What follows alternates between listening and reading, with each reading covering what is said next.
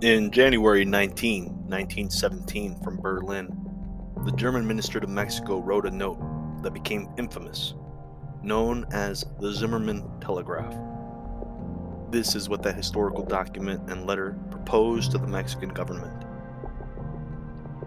On the 1st of February, we intend to begin submarine warfare, unrestricted.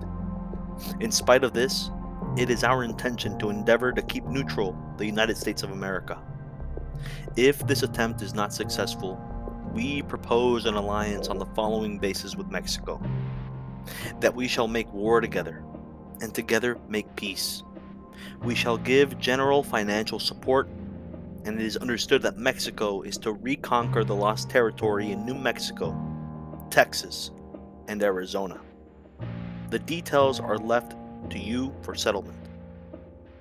You are instructed to inform the President of Mexico of the above in the greatest confidence as soon as it is certain that there will be an outbreak of war with the United States, and suggest that the President of Mexico, on his own initiative, should communicate with Japan, suggesting adherence at once to this plan. At the same time, offer to mediate between Germany and Japan.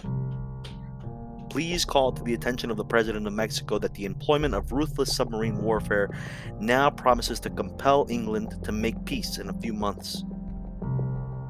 From Zimmermann, Secretary of State. Now, in the year 2022, the Russian President Vladimir Putin jokingly proposes this same exact conduct to be given to the Mexican President Andrés Manuel López Obrador.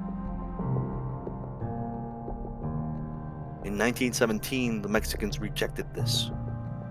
In 2022, will Mexico do the same? It is absolutely imperative that they do. This is Virtuous American, bringing you important historical documents, verbatim.